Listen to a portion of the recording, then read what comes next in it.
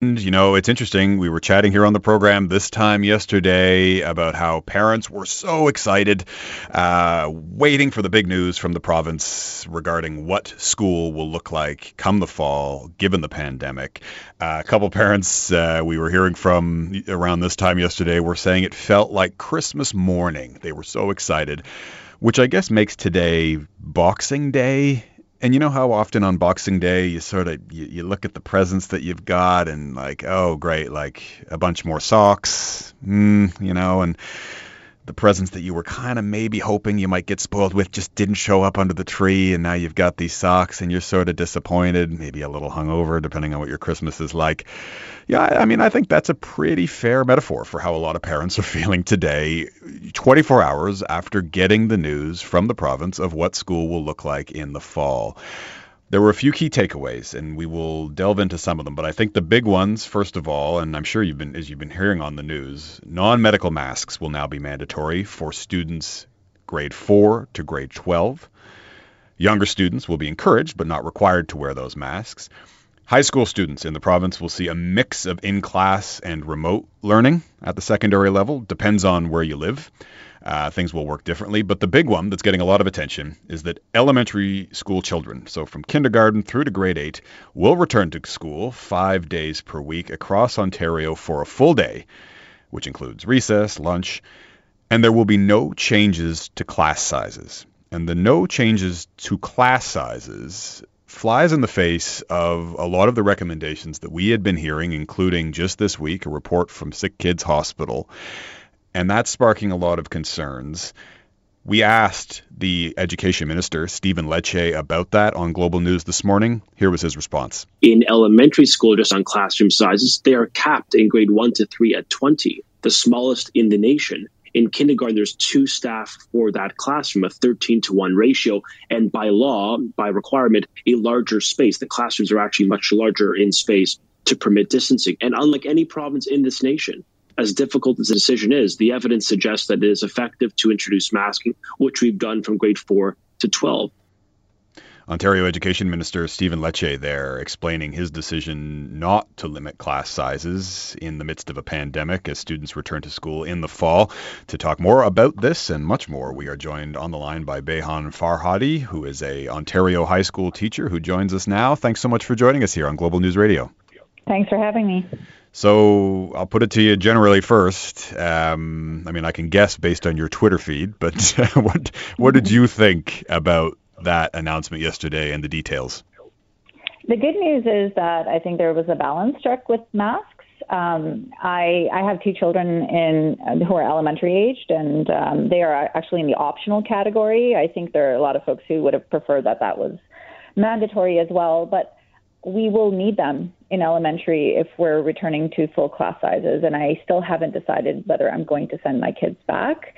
And then for the secondary, I am really concerned about what it's going to look like when 50% of class time is online, especially given the data we have on student achievement online.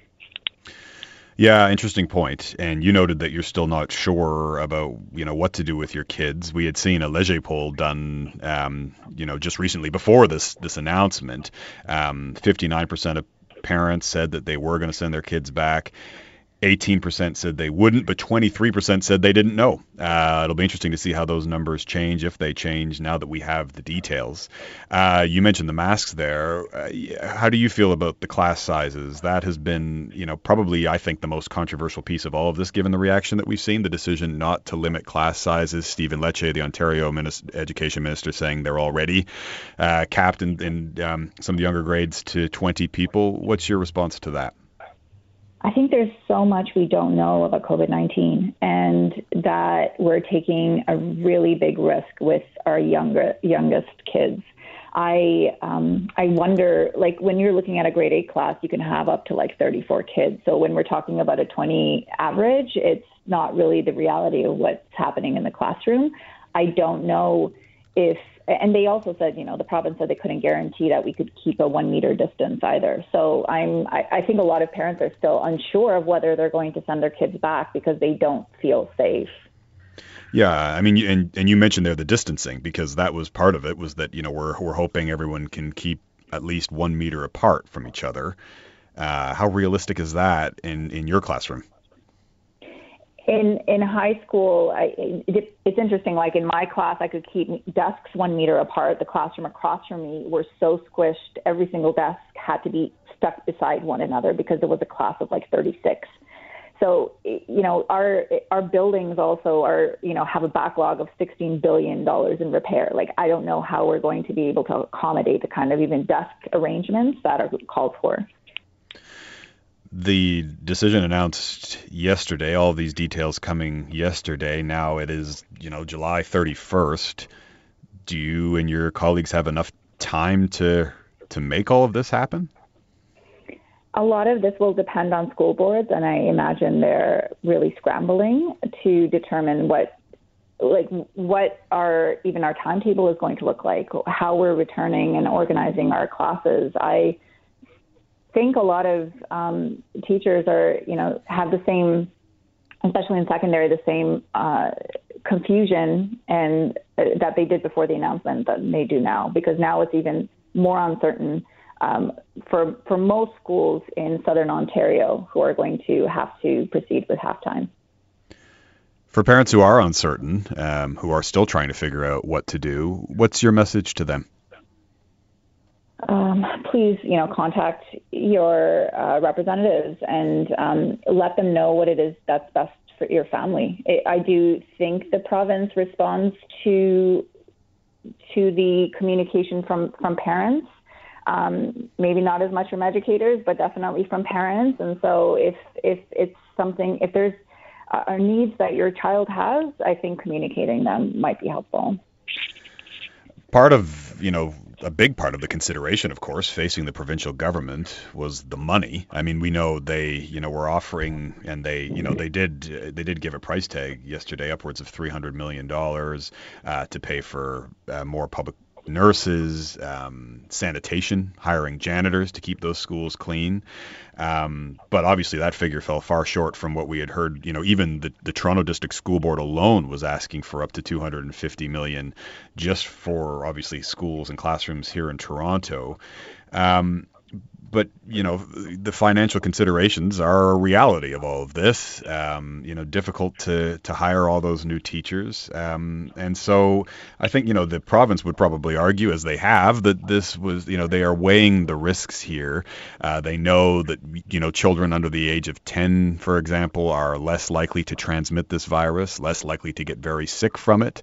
So I guess finally, before we let you go, if you had the keys to Queen's Park, how would you have done this differently? I mean, besides consulting with, the school boards and education workers to determine what the realities were on the ground, I think looking at an investment as a potential protection from future loss would be really important. So I don't think anyone's asking for permanent changes to investments in education, but we are looking for more than a 1% increase in our education budget to address the biggest pandemic we've faced in our history. Thank you so much for joining us here. That is Behan Farhadi, an Ontario high school teacher, a parent. A lot to consider, a lot to think about, and good luck as you prepare, both as a parent and as a teacher, for what's facing us in the fall. Thanks again. Thank you.